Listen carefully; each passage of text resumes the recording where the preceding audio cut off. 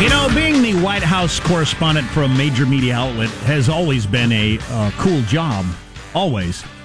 But for most presidents, you'd have a lot of days where, okay, today the president, his entire day, he had an hour meeting with the sorghum growers of Nebraska. Right. And discussed if they could blah, blah, blah. But with Trump, every single day, it's what possible constitutional crisis, impeachment level, this or that, or cabinet member is coming or going, or always. Yeah. So it seems. And Deb Saunders has that gig right now. Deb's the White House correspondent for the Las Vegas Review-Journal and joins us now. Hello, Deborah J. How are you? I'm fine. How are you doing? Excellent. Thank you. So listen, we really had no intention of talking about the White House Correspondents' Dinner until we checked, because, you know, we went over it pretty heavily, but until I just read your piece about it, and never mind the dinner itself, tell the folks about your Uber driver. Well, so my husband's out of town. A neighbor came by, and she just sort of saw me off when I got into the Uber, and I'm wearing a gown, right? And he's driving, and I noticed I always talk to Uber drivers and cab drivers who were immigrants about how they came to America. It's just a learning experience for me. And Uber actually puts a little thing that says what country they're from. So it said Iran, and I said, "Oh, you're from Iran. What do you think about what Trump's doing with the nuclear arms deal?" And we talked about that for a little bit, and I said to him, so he did not bring this up, and he knew I was going to the White House Correspondents Association dinner because he asked what I was so dressed up for, and so we're talking, and I said, "Well, what did you do in Iran?" And he said, "I was a journalist." Say what? I was a journalist, and he told me how he had been in prison for 4 years, the notorious Evin prison, for doing his job. He went out and he reported on the Persian Spring protests instead of sitting in his office waiting for a press release to tell him what to write. Wow. So your driver to the grand and glittery celebration of journalism was a guy who'd been jailed and beaten for exercising free speech in the free press. That's amazing. 60 lashes. And by the way, did I feel small? Yes, I did. Because here's this guy who sacrificed so much. He got an award from the Committee to Protect Journalists, and they brought him here. He came with his wife and his son, and they asked for asylum. They've been living here since then. But, it's an amazing story of what the profession, can mean for some people. Right. So what's your overall tude at this point about the White House Correspondents Association dinner? I just think it doesn't. I think that we're trying to be sexy and entertaining. Right. And that isn't who we are. So, yeah, fair enough. It's just glitzy and bloated. America hates it. That's what they don't seem to get. Everybody that's involved there, I don't know if you do, but America doesn't look at it and think, "Oh, that's so cool." No, they don't. No, they don't, and I completely agree. I think this is the way it's been going for years, and there was a time when this was considered something that it's not now. At this point in time, people just hate it. Right. People hate us. They watch it. They think that we're being too cozy. They think that we're we're patting ourselves on the back too much. And I went the year before, so I don't want to sound like I'm so above all this, but I think that actually, I think Margaret Talib made a mistake. We all do, and I think that Olivier Knox, the next president, is really open to doing something different, because that's really not what you don't see. When you watch the briefings, and I've watched them for years, you see a packed journalism, and you see people asking questions a certain way. Yeah, there are people who ask policy questions and different questions, but you don't think about them. You think about the people who stand out.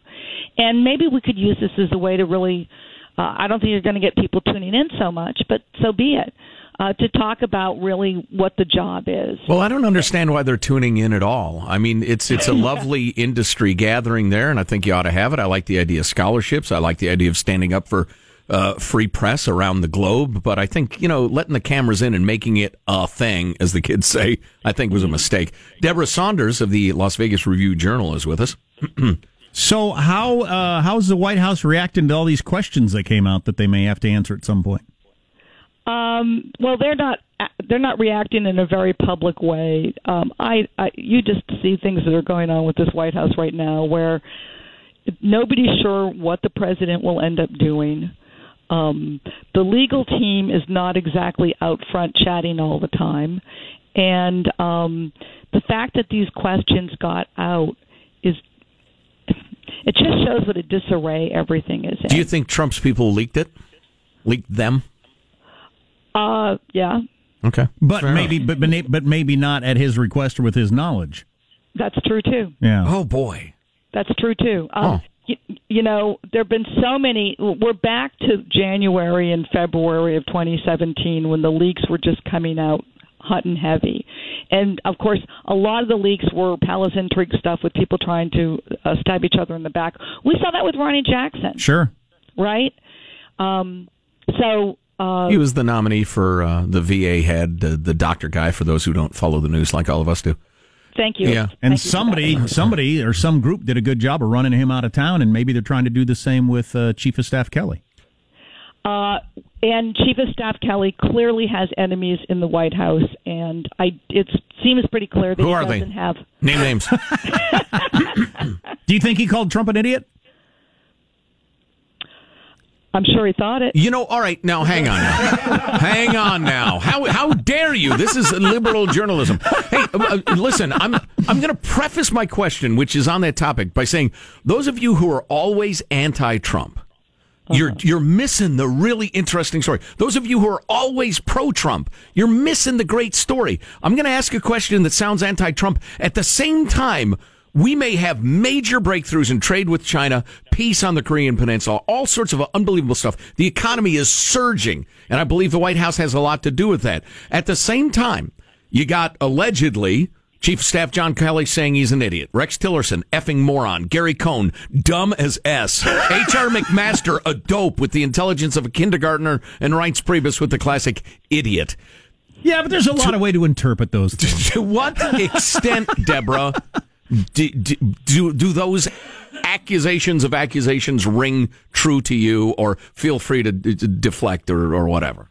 Okay, there are people who say that the Kelly story is not true, and they know people who were in the room. But okay. But look at Dr. Ronnie Jackson, who was the president's physician in his choice to head the VA system. That was just an example where Trump decides he likes this guy. He likes the way he handled the media when he gave the report about Trump's glowing health, and so I'm going to make him my VA secretary. And he doesn't do the vetting he should, and Ronnie Jackson's reputation is not doing so hot right now, and we're not sure what his career future is, and it's because we know that Trump doesn't think things through. Well, now that may be true, but didn't the guy have background check after background check? When he was Obama's physician? And W's and everything else?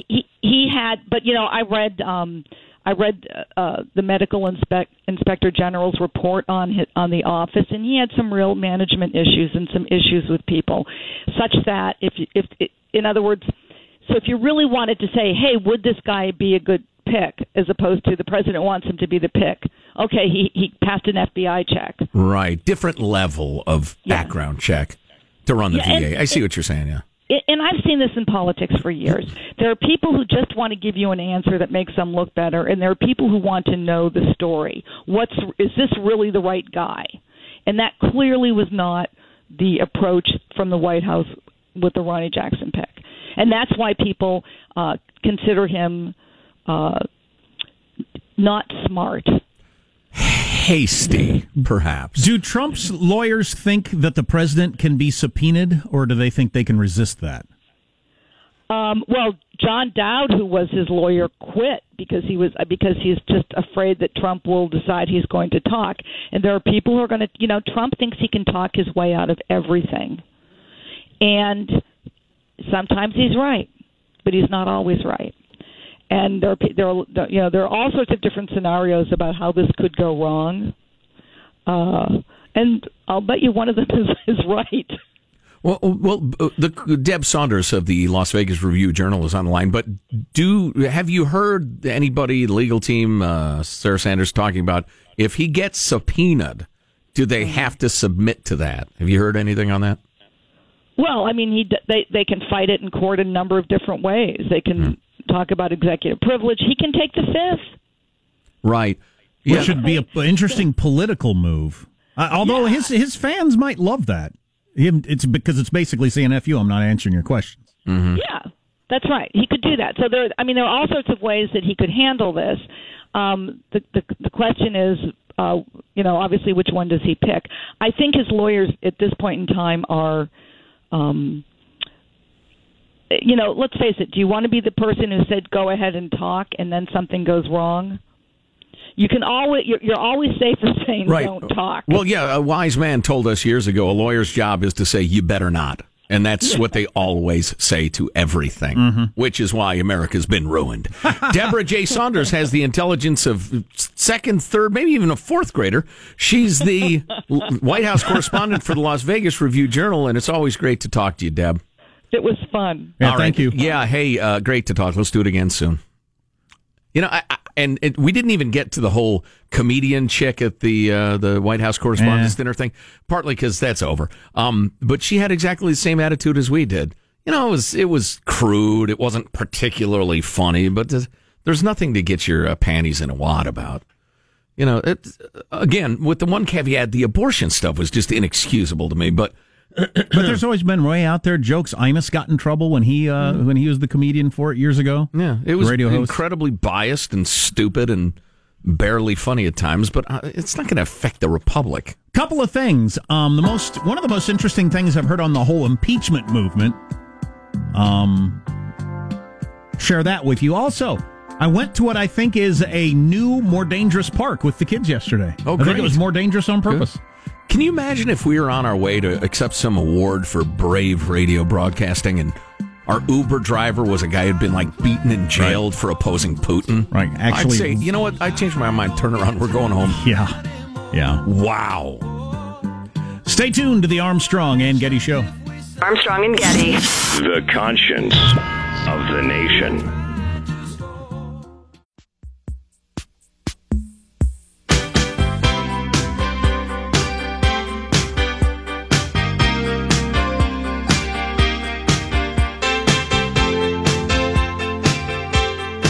Yes, we're playing lots of Hall & Oates because Sean went to the Hall & Oates concert last night. Like the flame burns the candle, candle feeds the flame. He's still got the same key. He's still got the concert hangover where you're just so jazzed about it. Yes. Awesome. But I wasn't celibate forever. I did something about it. I bettered myself. I learned stand-up comedy. It's amazing what a skill set and a fake set of teeth can do for you. Now I have sex 5 times a year. Look, incels, I'm not trying to rub it in your face. Actually, I guess no one's trying to rub it in your face. That's part of the whole problem. Oh, good Lord. Oh, my, it's coarse. My point is I made an effort. I changed things about myself to get laid, and I have no regrets. Yeah, you should try it, incel community. That's the involuntarily celibate that has turned deadly. We've got 2 mass killings in North America performed by incels. That's something we got to take a look at, don't we? Bitter idiots. Yes. I mean, if we had, name any other group that pulls off 2 mass killings, and we'd say, hey, let's take a look at this. Yeah. People don't seem to be having that attitude because I think it seems so weird. I think we all just I assume there really can't be that many of them, but they pulled out. They killed 10 people in Toronto the other day, and was it 6 in Southern California? Something like that, yeah. Yeah, an absolutely nightmarish attack. And both of these guys, and one worshipped the other as a part of the involuntarily celibate community, where they feel like there are men and women that are coupling and having sex, and that somehow, because they're not finding mates and having sex, they should take it out violently on them. I don't quite understand it. Beautiful case study of how your own inadequacies and your own inferiority complex drive you toward identifying an oppressor and feeling justified in attacking them or people like them. And it's a perfect case study because nobody's going to get up in arms over religion or regionalism or race or anything else. It's just The good old-fashioned inferiority complex. So while they... And you deflect your own self-hatred onto others. You people, you don't even need to finish Psych 101 to understand that you're pathetic and stupid. Get over yourself. So while they hate the Chads and Beckys of the world, that's the men and women they see as the stereotype of people that get together and, well, live normal lives, is really... they seem to be mostly focused on hating the women in the incel community, because these are dudes. Being involuntarily celibate and being part of the incel community, plenty of people of all genders aren't having sex who would like to, yet incels see the idea of a female who's involuntarily celibate as being an oxymoron. They believe that unless a woman is severely deformed, she can have sex whenever she wants. She's choosing not to, whereas it's not true for guys. There's certain truth to women have a much, and always have and always will, have a much... If you're a woman and you're at home and you're thinking, I'd like to have sex tonight, your ability to pull that off is a lot better than the average dude, by magnitudes. But if these guys had never known any real women, they would know, yes, if they're willing to put aside that which is disgusting or exploitive or risky or dangerous or whatever. Yeah. That's a ridiculous point of view. So they're angry at women because women have that just natural biological nature created it that way advantage, if it is an advantage. And that's one of the things they're really angry about, which is interesting. It's sad. Yeah, it's strange. And this is another great case study of how society would, just without effort, give the message loud and clear that, no, that's not healthy, that's not normal, you're an angry little man. No, you're not right. But if those little pockets of madness can join together on the internet and support each other, all of a sudden it metastasizes, or it nourishes itself and grows into something much more horrible. The number of women murdered by men who hate women are in the many thousands. It's the guy who kills a bunch of hookers or whatever. Right. That's what's at work in a lot of it. The idea that they're now coming together and breeding some sort of culture is horrifying. So they believe, this is a regular part of a conversation in the incel community on the websites and stuff, that 20% of men are having 80% of all the sex, which means for every 10 girls who are having sex this week, 8 of them are just having sex with 2 guys. That's the way they see the world being I really need a chart. That whole thing confuses me. They also say that the bottom 80% of men are left to fight for the bottom 20% of females, et cetera, et cetera. I don't know. Like the comedian said, how about you get a new haircut, hit the gym a little, maybe get some clothes that are a little more attractive, and take your chances in the world like everybody else. And you know what? You'll do fine, because there's many someones for everyone. How about you find a woman who you get along with and become a good and trusted friend to her and see what happens? You losers. How much time have I got, Michael? Got a minute 20. Okay, one more thing. I got a couple more things. I want to talk about the park I took my kids to, which as soon as we got there, is a brand new park. They said, this is one of those new dangerous parks. Because I'd been talking to my kids about them. Running chainsaws, shards of glass. Exactly. A lot of tigers. If you didn't just blast Danger Zone on the car stereo on the way there, I don't even... Wow. It's like, why are you even a parent? But I heard this quoted the other day from Gerald Ford, President of the United States, the accidental president, on what an impeachable offense is. And this factors into Trump and the upcoming election. And the danger park? No. Oh. Teasing that. That's a completely different subject. Sorry. I was thinking, wow. And I may have run out of time. So I guess I'll have to forget about it and do both of them later. What's coming up in your news, Marshall? Well, Trump not letting up on the Mueller moves to get him to testify. Lighten up. It is just a dress. Teen accused of cultural appropriation for what she wore to her prom. I am so over these stories, but go ahead. And the reported dark side of Johnny Depp. Coming up minutes from now, Armstrong and Getty. Cultural appropriation is the dumbest thing we've yet come up with as a species. Never mind that. I want to hear about your Mueller moves. Coming up on the Armstrong and Getty Show.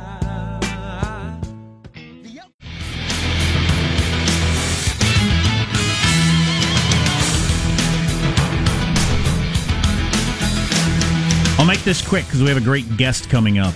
So Gerald Ford was the Speaker of the House of Representatives back during Nixon impeachment when that was heading that direction. He ended up being vice president and then president. But so, because it often comes up as what's an impeachable offense. That's all it says in the Constitution, an impeachable offense. High crimes and misdemeanors, right? And so if the Dems take the House back, which there's a real good shot of, they get to determine what an impeachable offense is.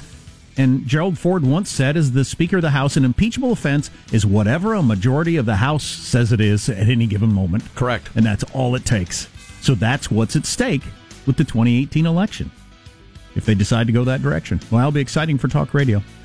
So virtual reality finally coming to our homes. It's finally crossed the price threshold, I guess. First one worth buying is the headline, essentially. Cool. We're going to talk about that coming up. Right now, the news with Marshall Phillips. Well, this morning, President Trump's making his first visit to the State Department to attend the ceremonial swearing-in of Secretary of State Mike Pompeo. Trump addressing the staffers. We are profoundly grateful for everything you do for our country, and you'll be doing things that you don't even know about.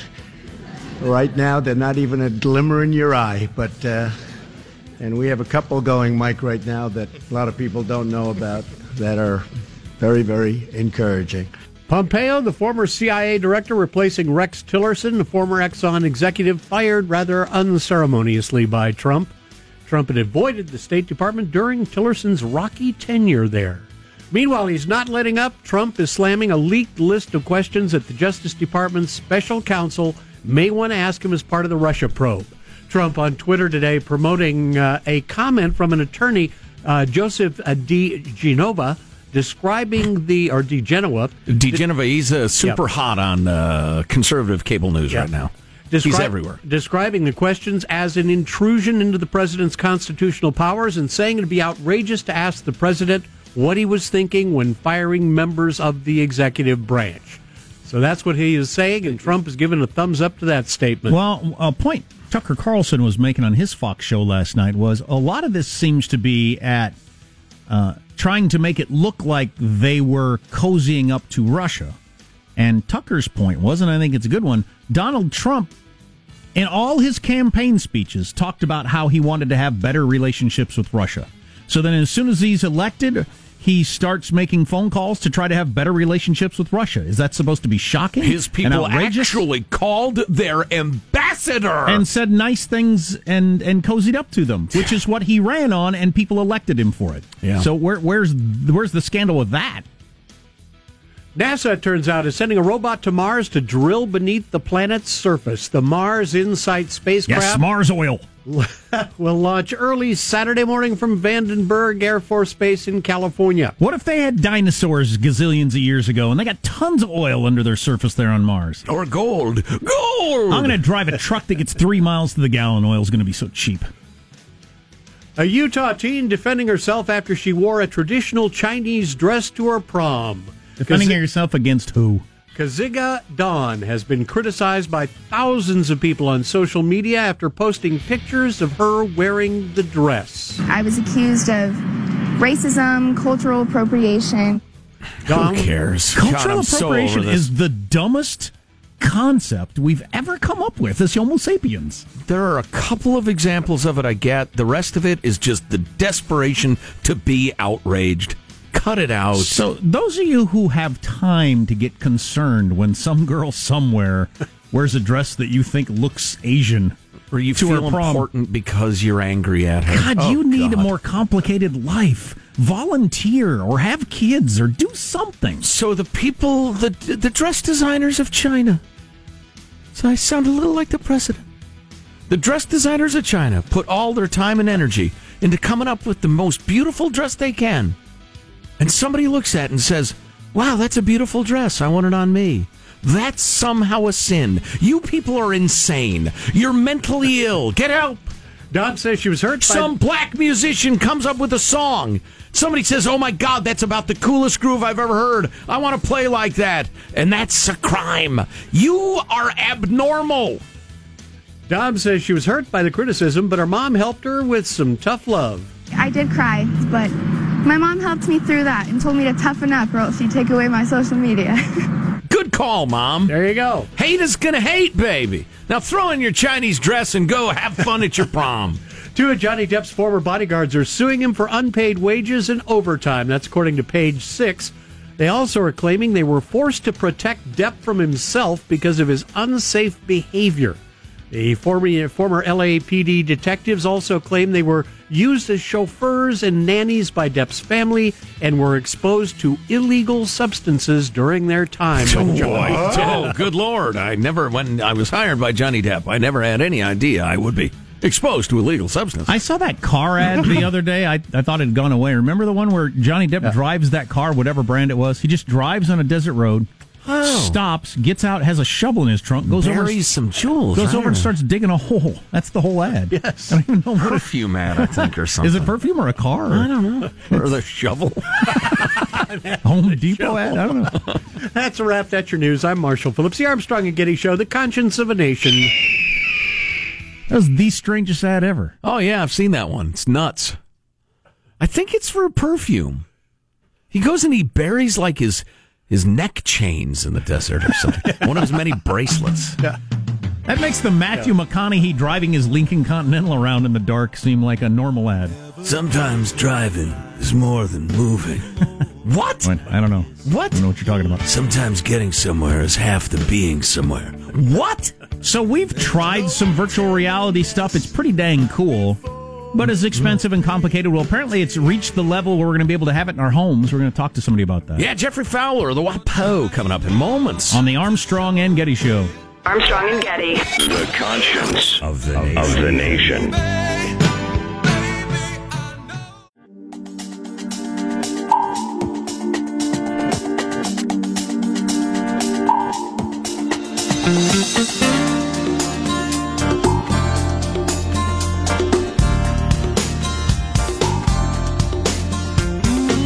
I don't know if you've ever had the chance to do the virtual reality thing. We did it. Somebody came and set it up here at the radio station for us one time. They were nice guys. Do we remember the company? Yeah, that was the HTC Vive. Okay. But anyway, we were wearing this headset, and they set up these different things, and it's pretty damned cool. That was a couple of years ago, though. Yes. Was it that long ago? Yeah, time flies. And I thought, damn, we'll all have these in our homes soon. That hasn't happened yet for some reason. Right. But it may very, very soon. And Jeff Fowler from the Washington Post, he's tech columnist, joined us. He's actually based in San Francisco, so right around the corner. Hello, Jeff. How are you? Hi there. I'm glad to join you virtually. Well, yeah, the telephone, very exciting new technology. Now, you know what? I had your article open, was reading it, and I got paywalled, even though I'm a subscriber. Scott, democracy dies behind paywalls. How do you like that?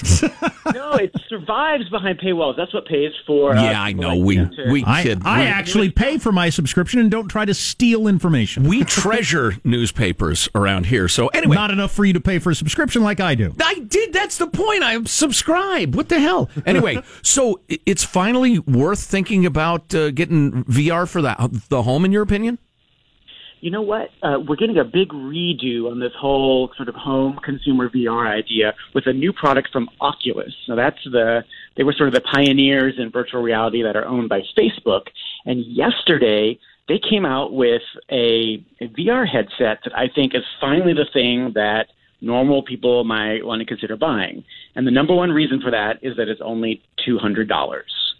So that means it's less than a new iPad. It's just one single thing that you can, one piece, no wires, no crazy. That sounds too cheap to not be crappy to me. Do I need a super crunchy computer with it or what?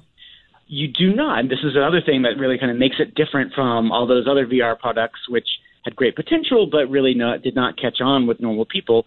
Those other ones required either kind of a supercomputer over in one corner of your house that cost $1,000 or $2,000 separately, or you needed a very particular phone, a particular Samsung phone or a particular Android phone. So that left iPhone people kind of out of the fun.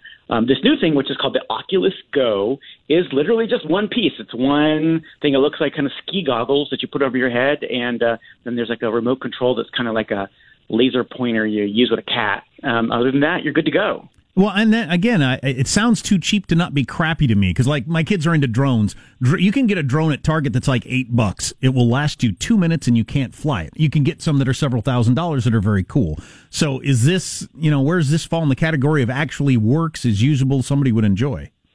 Yeah, great point. And I'm so glad that you said that about drones, because I feel like a lot of people are having terrible drone experiences because of that. Here's the deal. Facebook really, really wants the world to get into VR, so I have a feeling they're heavily subsidizing this particular product.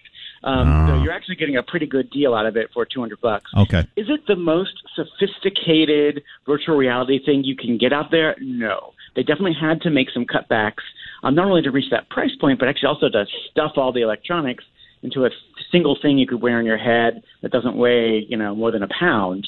But it's still a really good experience, and some parts of it are actually better than any other virtual reality experience I've tried before, starting with it's a little more comfortable to wear. The audio sounds pretty good because what they've done is they've put the speakers in the straps that go around your head so that it kind of like is ambiently there, like a surround sound effect. And then even the screens that are inside, and that's what you get your eyes really close up to when you put this thing on, they're actually a little bit better than even on some of the fancy high-end systems. It makes it feel less like you're looking through a screen door. If you remember the time you tried it before, it was probably like, oh, I can see these pixels in here. A little bit less of that in this Oculus Go product. Jeff Fowler of the Washington Post, the tech columnist, is online. So, Jeff, I had to hold back. I have a feeling a lot of people held back. The minute you said Facebook, I thought, oh, God, oh, no. What are they going to do to me? Wait a minute. Yeah. What are they collecting and why do they want it? How strong is the tie-in with Facebook? Yeah, that's a really, really good question as well. Hey, you ask really good questions. You're so kind. This is the existential question for virtual reality. The leading company in this space is owned by Facebook, a company that has done a terrible job of being trustworthy with our data. And we're talking about here literally a device that would allow data to be collected about us in multiple new dimensions. I mean, think about it. Everywhere you look, the things you do in kind of imaginary lands. So for now, at least, Facebook says that they are not taking data about what you do inside this headset to use for third-party advertising. That is the number one thing that they do with data. Obviously, it does have to collect information about where you're looking and what you're doing to allow these apps and games and movie experiences and other sorts of things work. But for now, Facebook says it's being very, very careful with it and sort of keeping Oculus and Facebook as separate companies. So as my eyes are sweeping from right to left across the wonder of a blue whale underwater, Mark Zuckerberg is taken in my house. He's taken in my place, my tastes in decorating, what magazines I have laying around, everything. Oh, no. He could. For now, he claims he's not. Well, and why wouldn't you believe him? Damn you, Zuckerberg. So, video games, that's what we did with the system we tried out. Are there non-gaming uses for these things? Yeah, that's another really good question because I'm the kind of person who, I enjoy a good Candy Crush, but I'm not going to buy a thing just to kind of play more shooting games or something like that. So, yes, there are games in this, but the part that was coolest to me is how much they've evolved the understanding of how this thing could just be used for entertainment. So there are times in your life when you maybe just want to kind of get away from where you are and catch up on Netflix or Hulu or some movie that you want to watch. And this thing is actually pretty good for that. You pull up a movie, you pull up Netflix, and it looks like you're sitting in like either a really cool theater or it looks like you're in a fancy loft apartment. And you're just watching the show. You can also then, of course, use this on an airplane. This, to me, is the most brilliant use. So you got your noise-canceling headphones. Now you get your annoying seatmate-canceling headgear, and you can be completely cut off that way. But those are both kind of isolating uses of it. The other thing that's going on that I think is super interesting is they're figuring out how to use these things to connect with people who are maybe nowhere near you. So when you watch TV, you can actually go into this kind of what they call it party mode, where you invite another friend. I'm always in party mode. Oh, everybody knows that about you. Now you can invite, you can have a virtual party mode where you and a couple other people can watch a show at the same time. You're all commenting, but you don't have to be in the same place. So I think that's that could be an interesting game changer for relationships, especially people who are far away from each other. Wow. Yeah, I've got buddies scattered across the country. It'd be fun to watch a playoff game of some sort or another, or, whatever. That's crazy. Anything readily available in the world of education? Yeah, doing some good for humanity as opposed to just amusing ourselves to death. Indeed, nice high-handed tone, party mode. So yes, is the short answer. Already schools are using these things to like help students go visit places they can't get to easily. You can go and check out the Louvre. One cool experience that you go into these famous paintings, which we're used to seeing just photos of, but they had kind of recreated them as immersive experiences. So if you picture Van Gogh's Starry Night, it kind of lets you go into it, and it looks like it's all around you, and you can experience it in a different way. There are all sorts of cool educational things about the history of NASA or the space mission. I mean, definitely there's money going into figuring out how to use this kind of immersive experience to teach people things and entertain us, and also get us to buy more things. I mean, you can even now buy tickets to music concerts that you attend. Oh, awesome! You can, and it's like you're sitting on the stage with the artists, and you can hop around to different. It's going to hurt ticket sales, but yeah, I like the idea of it. Humanity is clearly doomed. Hey, I guess battery life's been a big problem with these for a while. Have they figured that out? Yeah, so this one, if you're just watching a movie, it can do 2 to 2.5 hours, which is okay for a movie, but it's obviously not going to get you on a flight from San Francisco to New York. But you can plug it in also to recharge it. Or you can buy a gas-powered generator with it. Don't take that on the plane. Okay, well, that's okay then. So, listen, I'm a fabulously wealthy man, Jeff, and I'm willing to spend $500 on a really cool setup. I'd spend several thousand for the learning, whatever. I mean, at least $500. Yeah. But should a guy who's like really into it wait a little bit still? So right now we're in the spot where you can spend $200 and get the thing we were just talking about, or to get something that's more fabulous and immersive and amazing, that's still going to be more like a $1,500 job. So you're caught in the middle right now. I just think this will be something that people will be willing to put a big chunk of money toward. We put a big chunk of money toward our cell phones. Yeah, with our monthly and everything. So. Hey, Jeff, apologies, but we're totally out of time. But just absolutely love the chat. Great job. I hope we can stay in touch. You bet. Jeff Fowler of the Washington Post there. I could easily see this being the kind of thing that you budget for. A good one for your family. Oh, yeah. Like people used to do with televisions or whatever. Well, it will probably eventually replace your sound gear, your audio gear, your gaming gear, your TV, relationships, your point of living. Exactly. Breathing. You're listening to the Armstrong and Getty Show.